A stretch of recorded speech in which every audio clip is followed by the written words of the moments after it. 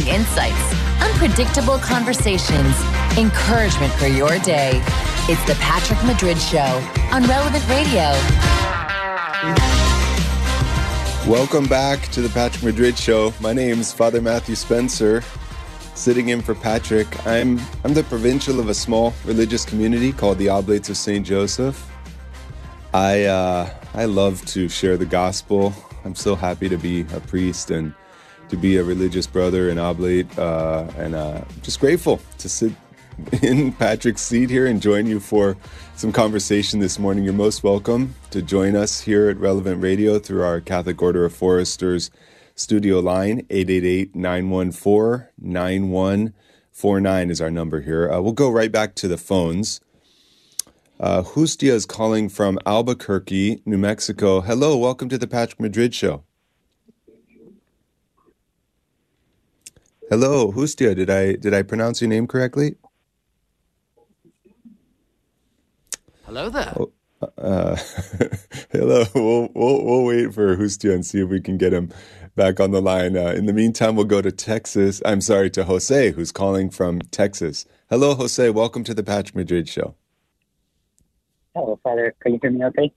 Yes, I can hear you okay, yeah. Hello. So I just wanted some kind of advice because the last topic you talked about in the last hour, it touched base on me. I'm going through difficult times with my marriage. My wife and I had some problems 3 years ago, and it's been a hard journey to healing. And like a month ago, I learned that she was having an emotional affair with another guy. And like 2-3 weeks ago, it became physical. And we have 3 kids. I kept calm all during this time. I just talked to her about that. It wasn't right what she was doing. I gave her the advice to walk away from the person she's been talking to.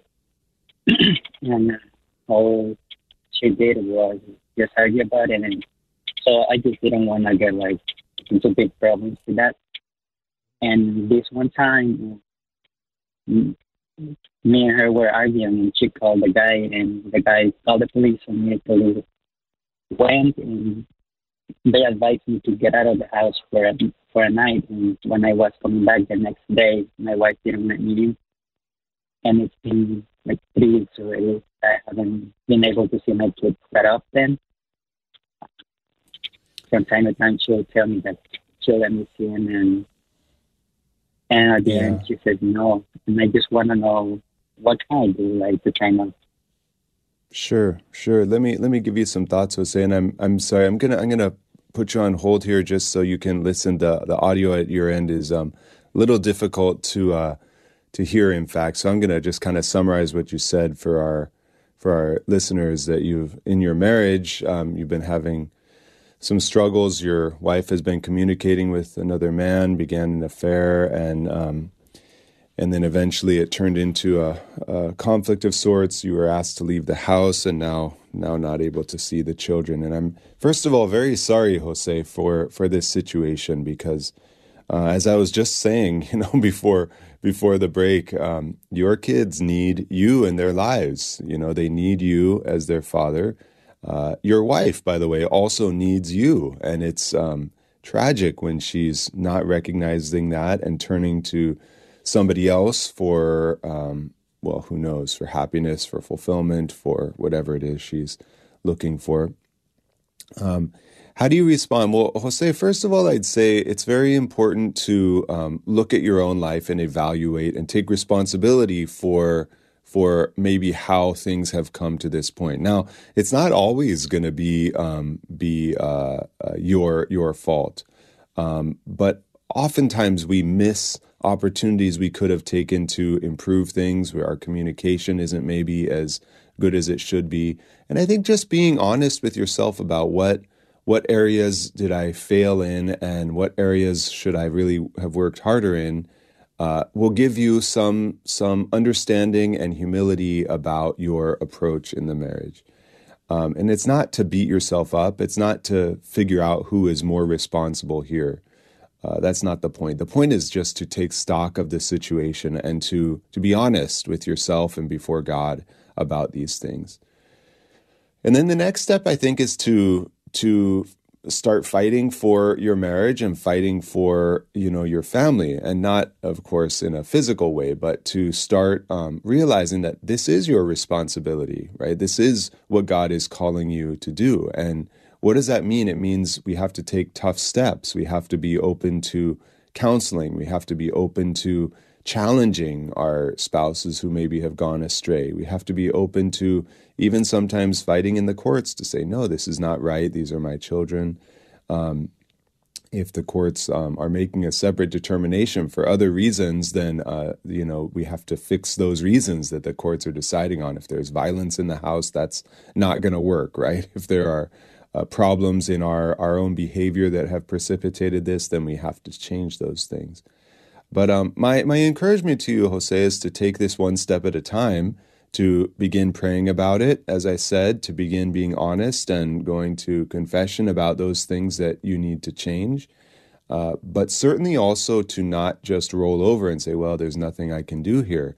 I think there's a responsibility that we all have to fight for our vocations, right? To stand up and to say, no, my vocation is to be a priest or to be a father or to be a wife. My vocation is to be a mother or to be a husband, whatever these, our particular state in life is.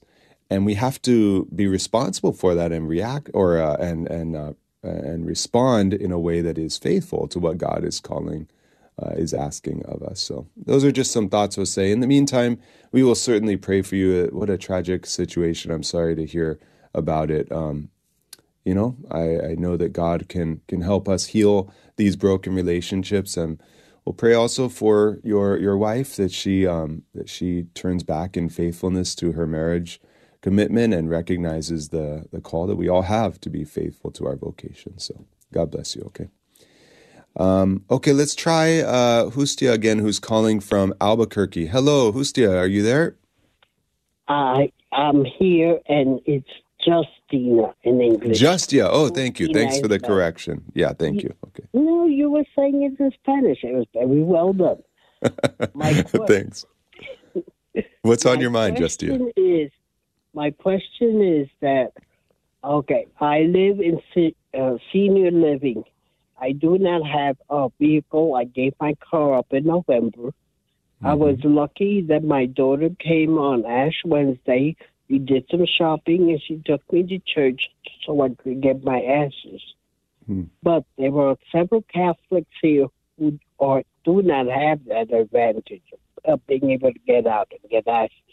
Mm-hmm. Would it be permissible for me as a Catholic using the ashes from the blessed palm to make the sign of the cross on their forehead and say the words, unto thus you will remember your death, unto thus you will retain or repent and follow the gospel, with the clear understanding that this is just a performance of that service, that I'm not doing anything else.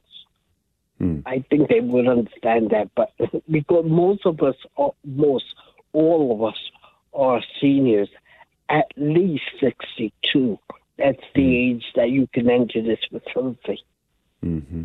So, and I did have one Catholic see my ashes and ask me, well, I told him I'd call Pat Madrid and find out if it was possible, and I kept putting it off. Now he's gone for the day anyway.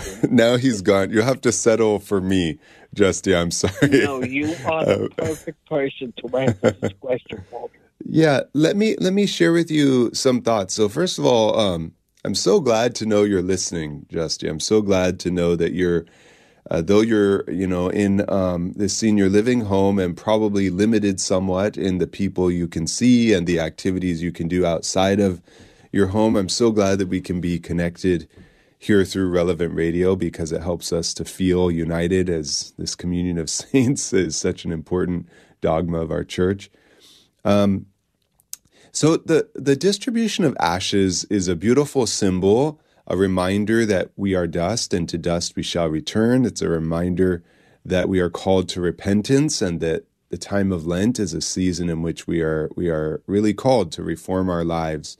And it's also a public witness, right? When we receive ashes on our foreheads, as Patrick was describing, last week, there's not an obligation to leave them on our foreheads for a certain prescribed amount of time, but there is a value in leaving them on our foreheads so that people can see them, right? So the ashes we receive in some way also become a public expression of our devotion and our faith.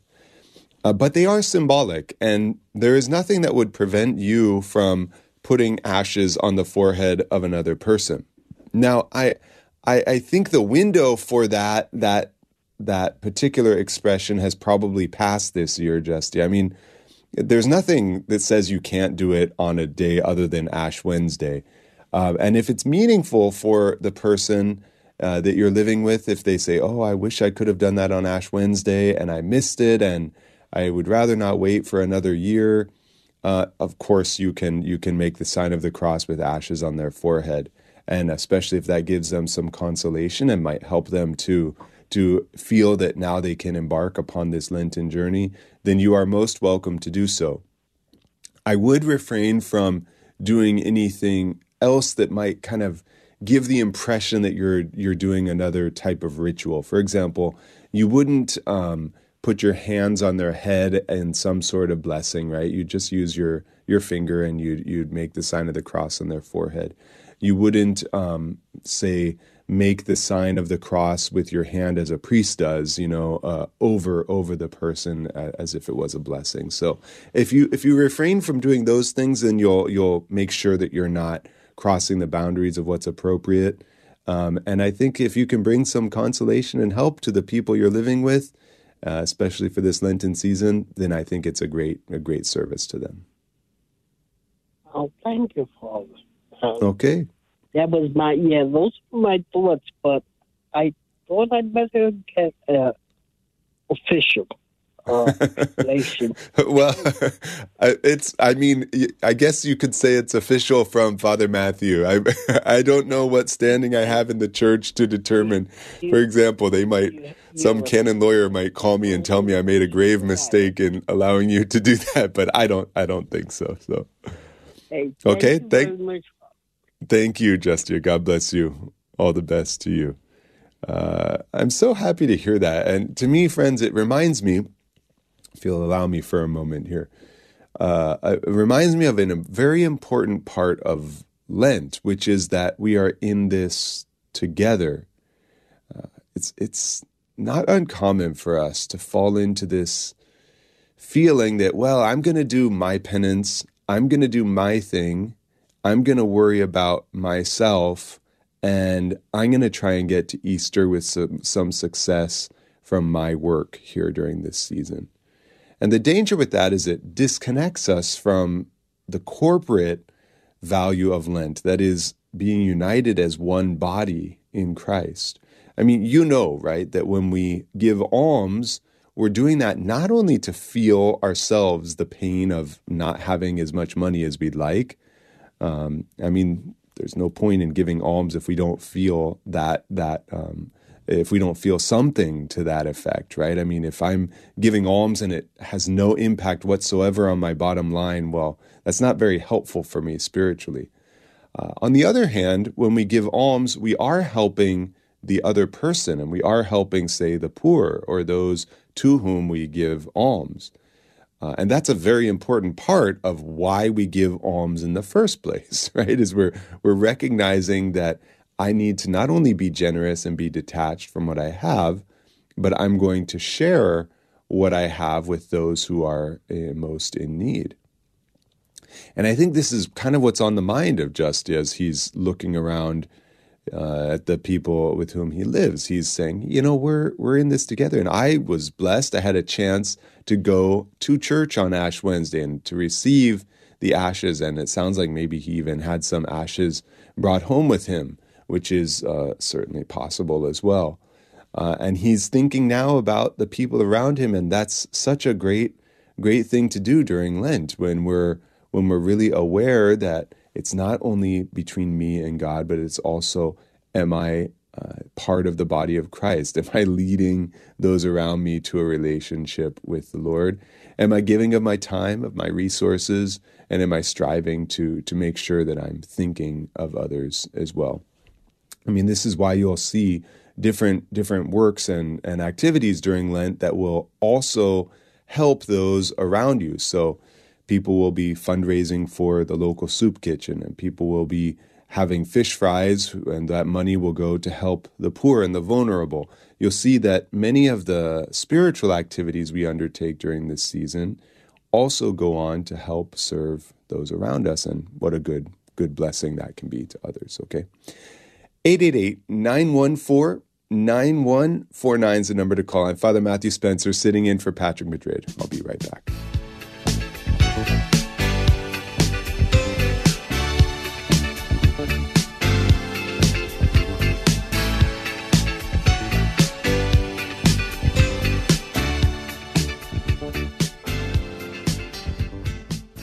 Big-time gratitude to Charity Mobile for sponsoring the Patrick Madrid Show. They're a pro-life cell phone company with nationwide coverage and no contracts. You can choose from the latest phones or bring your own. New customers can mention Patrick for a free phone or another offer. info@CharityMobile.com.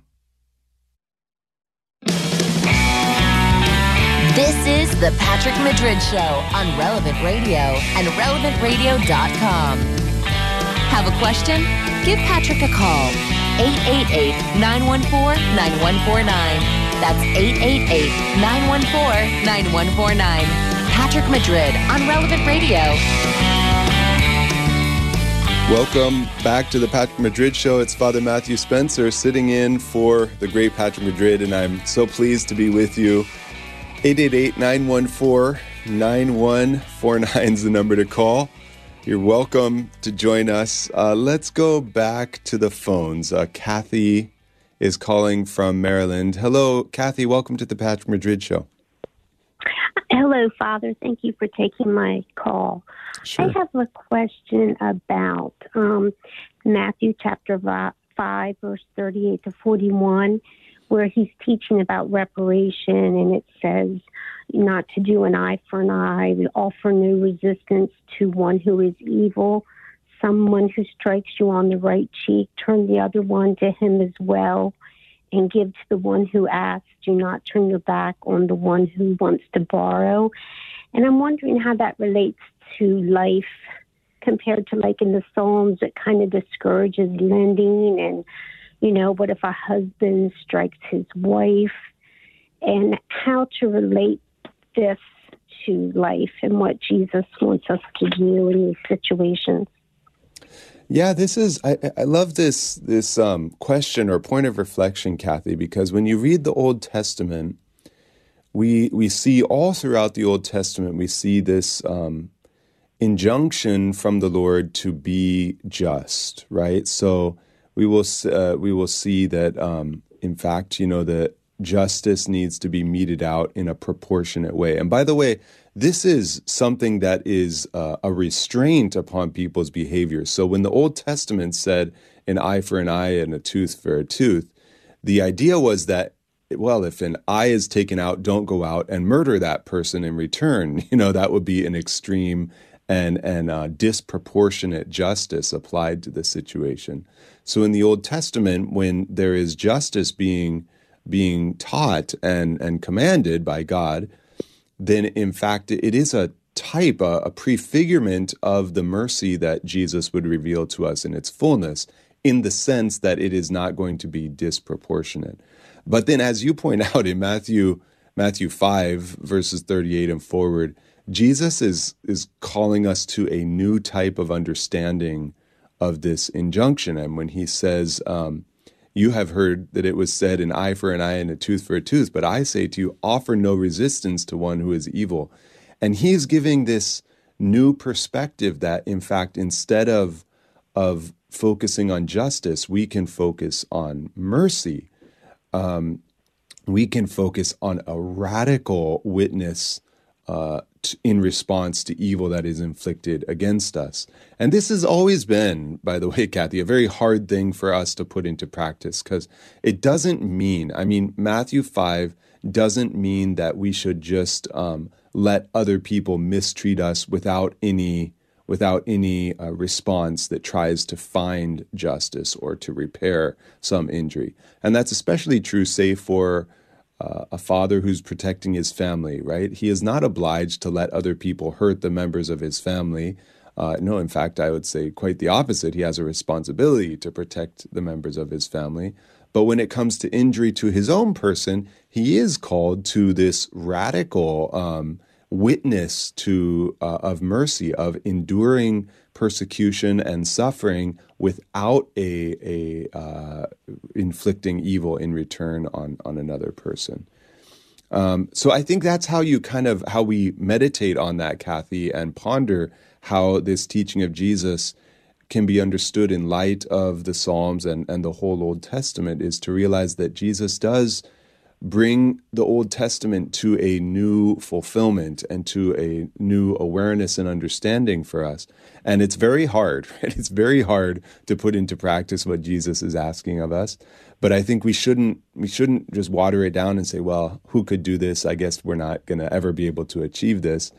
No, I think we've seen examples of people who have done this throughout the ages. St. Francis of Assisi is one that comes to my mind, who endured great persecution and great, evils from others, but responded with love. And it's not that he was a pacifist in the modern sense of the word. It's that he understood that his neighbor was going to be converted when they saw a radical witness to Christ's love in their life. So, does that make sense? Yes. Thank you so much. I really Okay. appreciate your answer. Yeah. Thanks. I appreciate it, Kathy. God bless you. Thank you so much. Bye-bye. Thanks. And a very nice Lent to you, Kathy, and to all of our listeners. We'll go to Annette, who's calling from northern Wisconsin. Hello, Annette. Welcome to the Patrick Madrid Show. Good morning. I would like to make a comment on almsgiving. Sure. I'm a recent widow, a very limited income, and I've learned through my Catholicism from grade school, it's not how much you give, it's what you do. And so I found myself, if I go to the grocery store and they have a sale on something, I buy two. Donate one, keep one. And I always remember the children. People donate, macaroni and cheese and soups. But I always think of the children. What little child wouldn't like a sweet treat, a little bag of candy? I always buy a bag of candy for the children, put it in the box. What child doesn't want a little candy bar? I found that to be very helpful for me because my children loved candy. So it's not how much, but what, the thought behind it. Yeah, I think you're absolutely right, Annette. Of course, there's that witness that Jesus gives in the story in Scripture, commonly referred to as the widow's mite, right? This woman who, or I should say these Pharisees who are coming and making a big show of their generosity in the temple area, and they're giving large sums of money, but they're doing it in order to be recognized and seen. And then comes this widow who very humbly has only 2 small coins, and she puts everything she has to help the poor, which is rather, interesting because she herself is rather poor. But as you're pointing out, Annette, and very rightly, I believe, it's not how much we give. It's the intent that we have behind it and the generosity of that gift that really defines whether it's the value of it. So, and I really like that example, Annette, that we can't always give sums of money if we're in a financially difficult position. But we can be creative about how we're using that money and sharing some of those goods with others. So your local soup kitchen is not maybe going to have the resources to be able to go and shop every deal that's out there. So they will miss that sale on the sour candy in aisle 5, right? They won't see that, Annette, but you are, and you're seeing that, and you're able to not only give some of that treat, but you're giving of your time by using your time to actually acquire that and pass it on. So thank you. I think it's a wonderful example of an alternative almsgiving. Besides just giving money, we can give of our time and give of our possessions. Also, may I ask for prayers? My husband recently passed away, and I would like to ask for prayers for the repose of his soul. He is a non-Catholic, but I do believe when we see Jesus at the end of our life, I keep praying that he'll accept God and not walk away. Yeah. Yeah, I believe it. And what is your husband's name, Annette? John. John. Okay, we'll be happy to pray for John. All of us here at Relevant Radio, as well as the many, many listeners who are tuning in right now. So God bless you, Annette. Very much. Thank you. Thanks. Take care. We'll go to Sharon, who's calling from Steubenville, Ohio. Hello, Sharon. Welcome to the Patrick Madrid Show. Thank you, Father. Good morning. Thank you for taking my call. Sure. I'm calling because a friend from South Florida called me yesterday, and she asked me about the color of the sanctuary lamp in her parish. She was wondering because they sometimes have a green sanctuary lamp, and now it's gray, and she said they're using a variety of colors. And she was just wondering, is there any rule that covers the color of sanctuary lamps? Because the only ones I've ever seen were red. And so we were just curious about that. And I was wondering if you might know. Yeah, actually, the color of the sanctuary lamp has to match the color of the pastor's car that he drives. No, I'm just I'm kidding, Sharon. I'm just totally kidding. Good one. There's I like that. thanks. Yeah, just teasing, of course. To my knowledge, there's no legal indication of what the color of the sanctuary lamp should be. I've seen a lot of different colors and styles, Sharon. The first one actually that I've seen is one that is just a simple flame, right, of an oil lamp that doesn't have any color around it. So it's just the flame itself. Of course, that's not always practical. If a church has maybe some gusts of wind that come through or air conditioning that will turn on, then that flame could be, extinguished. So we will often have the candle or the oil lamp, the flame of the candle or oil lamp protected with some glass. It could be clear, it could be red. I've seen green, I've seen blue.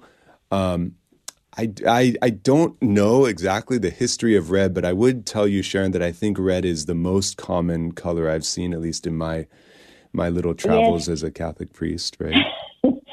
That's what we've noticed too, and so that's why we were curious, and so I thought, I'll call Father Matthew because I bet you he'll know.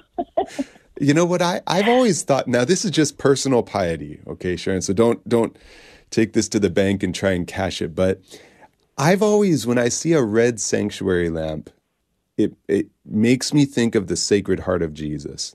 And I like that idea because, the Eucharist is the body, blood, soul, and divinity of Jesus. And of course, his Sacred Heart is such a beautiful presentation or devotion of us and reminder of his love for us. So when I see a red sanctuary lamp, I'm reminded now, and that's mostly through my own habit and personal piety, I'm reminded of the Sacred Heart of Jesus. And maybe there is a connection there that is more than just Father Matthew's personal piety, but I couldn't say for sure.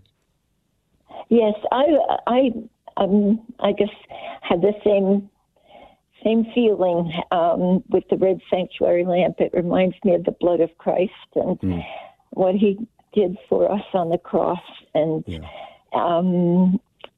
so normally that's what I've seen is the red, and that's what it reminds me of. So thank you very much, Father. I appreciate it. It's my pleasure, Sharon. God bless you. Have a nice Lent, okay? Thank you. Thanks. God bless you. Bye-bye. Bye-bye. Let's go to Michelle, who's calling from New Jersey. Hello, Michelle. Welcome to the Patrick Madrid Show. Yeah, hi, Father. Thank you for taking my call. Sure. Okay, so I'm going on a cruise the end of April, beginning of May. One of our ports of call is Lisbon. There's a tour being offered going to Fatima. But the last time I stopped at a port, it was in Spain and had the opportunity to go to the Santiago de Compostela. It was so rushed. It was just awful, Father. It was like I didn't even have time to put my hand in the holy water and bless myself, much less even say a prayer, because the tour guide was in such a rush and we didn't dare lose her, or we forget how to get back to the bus. So I'm just concerned if I take this tour or if I hire a private tour, that I'll just feel, not that I'll necessarily feel rushed, but I'll be constantly looking at my watch to see what time it is rather than concentrating on where I am, if you understand what I mean. I do, yeah. And I'm just wondering if maybe I should just skip it and just do something else. So what would you do instead? Well, just tour the countryside, probably. See the city or something like that, yeah. Yeah, well, we've been to Lisbon, so we've seen Lisbon. We just go out into the countryside. And there are actually other shrines closer, I believe, that I might like to visit. So, have you ever been to Fatima? I have never been, and I probably won't. If I miss this chance, it's probably my last chance. So I'm very torn. One day I'll say to my husband, "Well, let's go," and the next day I'll say, "Let's not go." And I'm. Sure. So here's what I would say. Michelle. My brother, who is also a priest, he is also an oblate of St. Joseph. His name is Father Stephen Spencer. He went to World Youth Day last year. He went and took a bunch of youth to Lisbon and saw the Holy Father, of course, and they went to Fatima, and he was very moved. Along with many of the youth, he was very moved. Now, it was planned as part of their pilgrimage, so they have more time than just a tour bus driving through. But my take, Michelle, is it's good to be aware that it might be a quick trip. It might be not an ideal stop where you can actually go and light a candle and spend some time in prayer and recite the rosary around the grounds. That might not be possible just because of the time frame. But if you prepare yourself for that and you say, well, I'm going to go, and I know that maybe it will feel rushed and maybe we won't be able to even get off the bus. And maybe the tour guide is not going to be Catholic. Maybe the tour is not going to understand, is going to see it more as a historical curiosity rather than a great, profound place of spiritual grace. But if you go knowing that, then you can still benefit from it. And personally, I think it would be far more edifying than seeing the countryside. Then again, if there are other shrines that are nearby that would allow you to spend more time there, then I could see that as also a win for you. So I guess what I'm saying, Michelle, is I think it's wise to consider the use of your time. You're not going to have a lot of free time, I'm sure, when you stop there.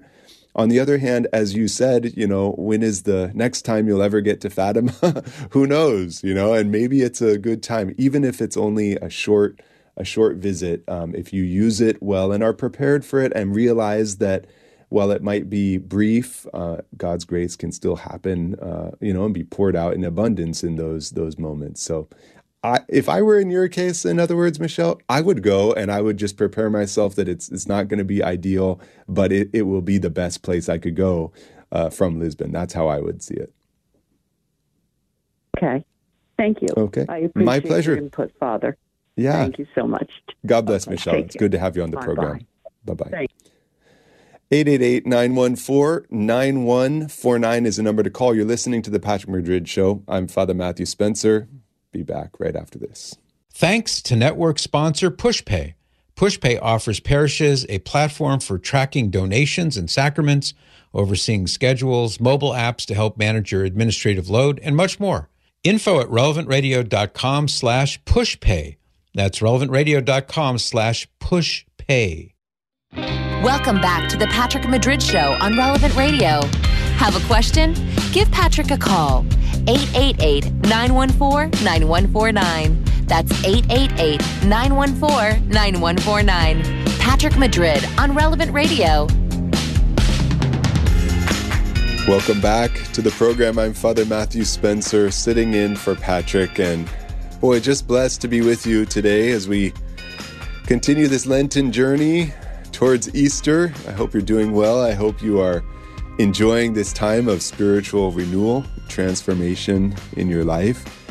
If you have a question about it or about anything else for that matter, give me a buzz here at the Catholic Order of Foresters studio line. 888-914-9149 is the number to call. We'll go back to the phones. Norma's calling from Texas. Hello, Norma. Welcome to the Patrick Madrid Show. Hello. Hi. Can you hear me?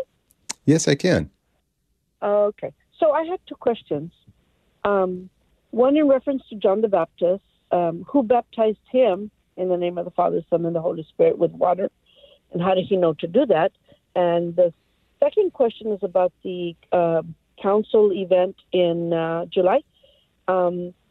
Which would be the best days for someone with which would be the best days to go and attend, and if we've got limited resources, and what's the other one?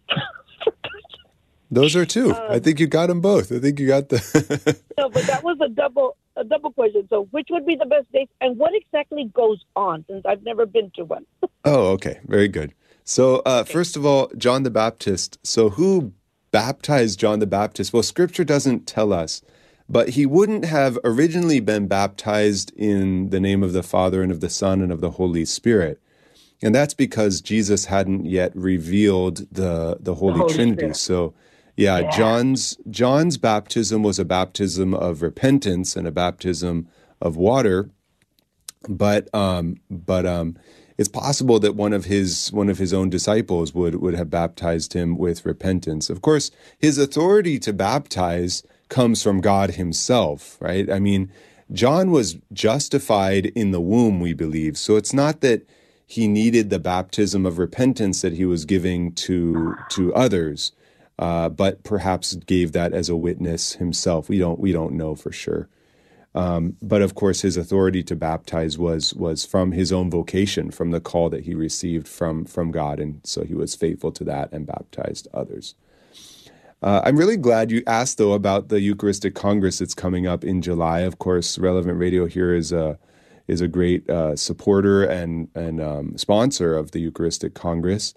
What I would recommend, Norma, if you go to eucharisticcongress.org, what you will find is a lot of resources about what this event is about. And I can give you a brief overview. I mean, the idea of a Eucharistic Congress is that it's an opportunity for renewal and formation in our lives as Catholics and as Christians.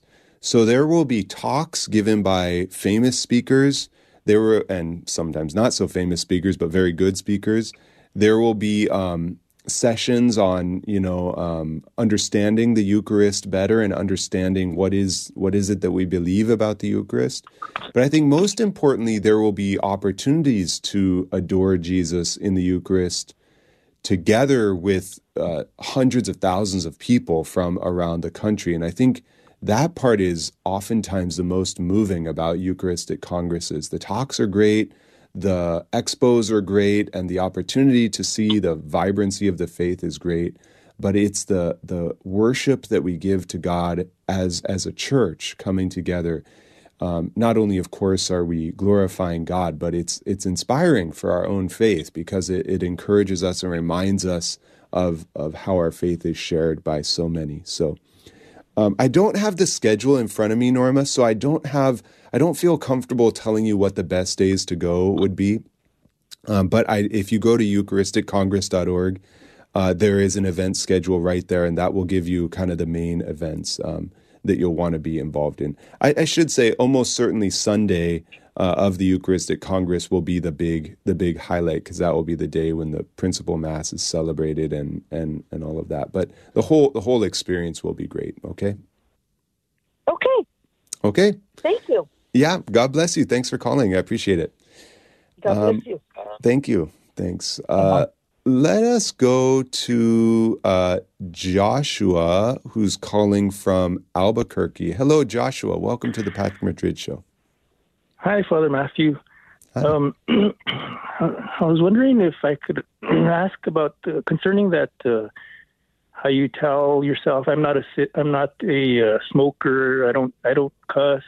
That topic that you were talking about, and then compare that to like when you say, like when I say somebody asks me how I'm doing, and I say not bad for a sinner. I'm saying that I'm a sinner. So does that make me a sinner, or like that's like seems like the opposite? I'm saying that I'm a sinner. So, I see what you're saying. Yeah. Let me give the other listeners here some context. So Joshua's referring to a conversation we had a little while ago here on the program. We were talking about vices and talking about getting rid of bad habits like cursing or smoking. And I was sharing this insight that I know many people have experienced, that if you connect your habit to your identity, it's much harder to get rid of. So if you just see yourself as a smoker, well, then of course you're going to smoke, and it's hard to change that habit. But if you start to recognize that that doesn't define you, and that in fact you don't have to be a smoker. In fact, you can say, I no longer smoke, I no longer drink, or I don't drink, right? And you can identify yourself as a person that for whom that is just not an option, then it sometimes can make the process easier. But I do think it's different, Joshua, when we acknowledge ourselves as a sinner. We're not affirming ourselves in our sin. We are simply being honest about the fundamental nature and fallen human nature that we experience. So when we go to Mass, for example, at the beginning of every Mass, we acknowledge our sins, right? And we say the Confiteor together, for example. I confess to Almighty God and to you, my brothers and sisters, that I have greatly sinned. We acknowledge that we are sinners and we are in need of God's mercy. But it's not, we acknowledge that not to remain in our sin, but instead to realize that the only way out of this predicament is through the mercy and grace of God. And so we say, not too bad for a sinner, like you might respond to somebody, which is not an affirmation of our sinfulness, but rather the humility and awareness that we need God's grace in our life. So I think they're kind of two separate things, Joshua, because I think it's healthy and good for us to acknowledge that we are sinners. If we say that we are not sinners, then we are a liar. We read in Scripture, right? So we definitely don't want to imagine that somehow we're perfect. No, we need God's grace, and we need to always trust in His mercy. Okay. So how do you look at that? How do you look at that? Like the second you walk out of the confessional, if you're in a state of grace, are you still a sinner then, but you're just not sinning? Or? Yeah, I would say that's a fair way to look at it, right? We come out of the confessional and we are washed completely clean, and we can revel in that for a short time, right? I mean, we can give thanks to God that He is so good to us, that He has forgiven us all of our sins, and that for a short time there, we will be able to live in the freedom of the Spirit. It doesn't change the fallen human nature that we have, because that won't be changed until, we are seeing God face to face and are freed completely from that. But I think it's okay to come out of the confessional and recognize that, well, I haven't yet attained the goal, and that's why I need to keep being vigilant here. Doesn't mean we should be scrupulous. It doesn't mean that we should come out of the confessional and imagine we need to dive right back in because my thoughts went astray right there when I came out. No, it means that we need to be humble and recognize we are in need of God's grace. Okay, thank you. All right. My pleasure. God bless, Joshua. All the best to you. Let us go to James, who's calling from, is it Minnesota? Hi, James. Welcome to the Patrick Madrid Show. Good morning, Father. Thanks for taking my call. Yeah, good to have you. So, I was wondering if you could give me some spiritual advice because my girlfriend broke up with me last night, and it just I just feel really empty, and I just want to know how to fill that void. Yeah, how long had you been together? We were together 6 months. I mean, it's not very long, but there was just a lot of growth. Enough, yeah. She was an amazing Catholic. Yeah, it's not necessarily the amount of time together. It's how intense that period was, right? Well, I'm sorry, James, and I'm sorry that you're experiencing this suffering because it is a very difficult experience. I think what we do when we experience that pain of having lost somebody, either in this case through a breakup, which is not too different from the pain we experience from losing somebody from a tragic situation or through death. There's this grief and emptiness that you describe, James, that we feel. I think it's important to recognize, first of all, that you do have those feelings and that's okay that you are feeling that way. I mean, that's actually a healthy awareness of having lost something, and we don't want to pretend or try and create this artificial escape from that, right? Which brings me to my next step is don't turn to things that won't actually satisfy you, right? Which I don't even hear in your voice right now, which is good. But sometimes we can be tempted when we experience grief and loss. We can be tempted to find an escape in something that takes the edge off. You know, for some people it's alcohol, for other people it's other pursuits of relationships. It's sometimes just being by ourselves and holding ourselves up in loneliness and not living kind of good, healthy, productive moments throughout the day. So I think you have to decide, James, to say, okay, I need to, in order for my own health, I need to also take care of myself. I need to make sure I'm eating okay. I need to make sure that I'm going on walks. I need to make sure that I'm not cutting myself off from other people, which can be very hard, right? Because that's not natural in times of grief. In times of grief, we're not hungry. In times of grief, we'd rather remain in bed. In times of grief, we'd rather kind of be disconnected from others. But it's important to not allow those inclinations to lead you to bad habits and bad behaviors, okay? The next thing I think that is really important, James, is to find solace and consolation in the Lord.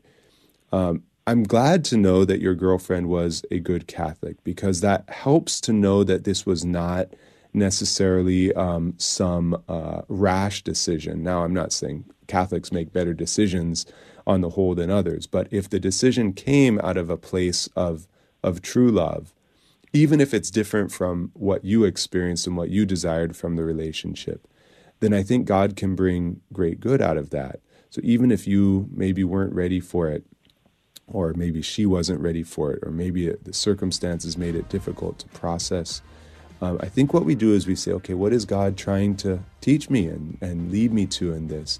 And almost always, James, it includes greater trust in Him. It includes greater surrender to Him. It includes looking at our whole vocation and saying, okay, what am I being called to do with my time and my life right now? So I'll have to leave it there, James. God bless you. We'll pray for you. Be right back.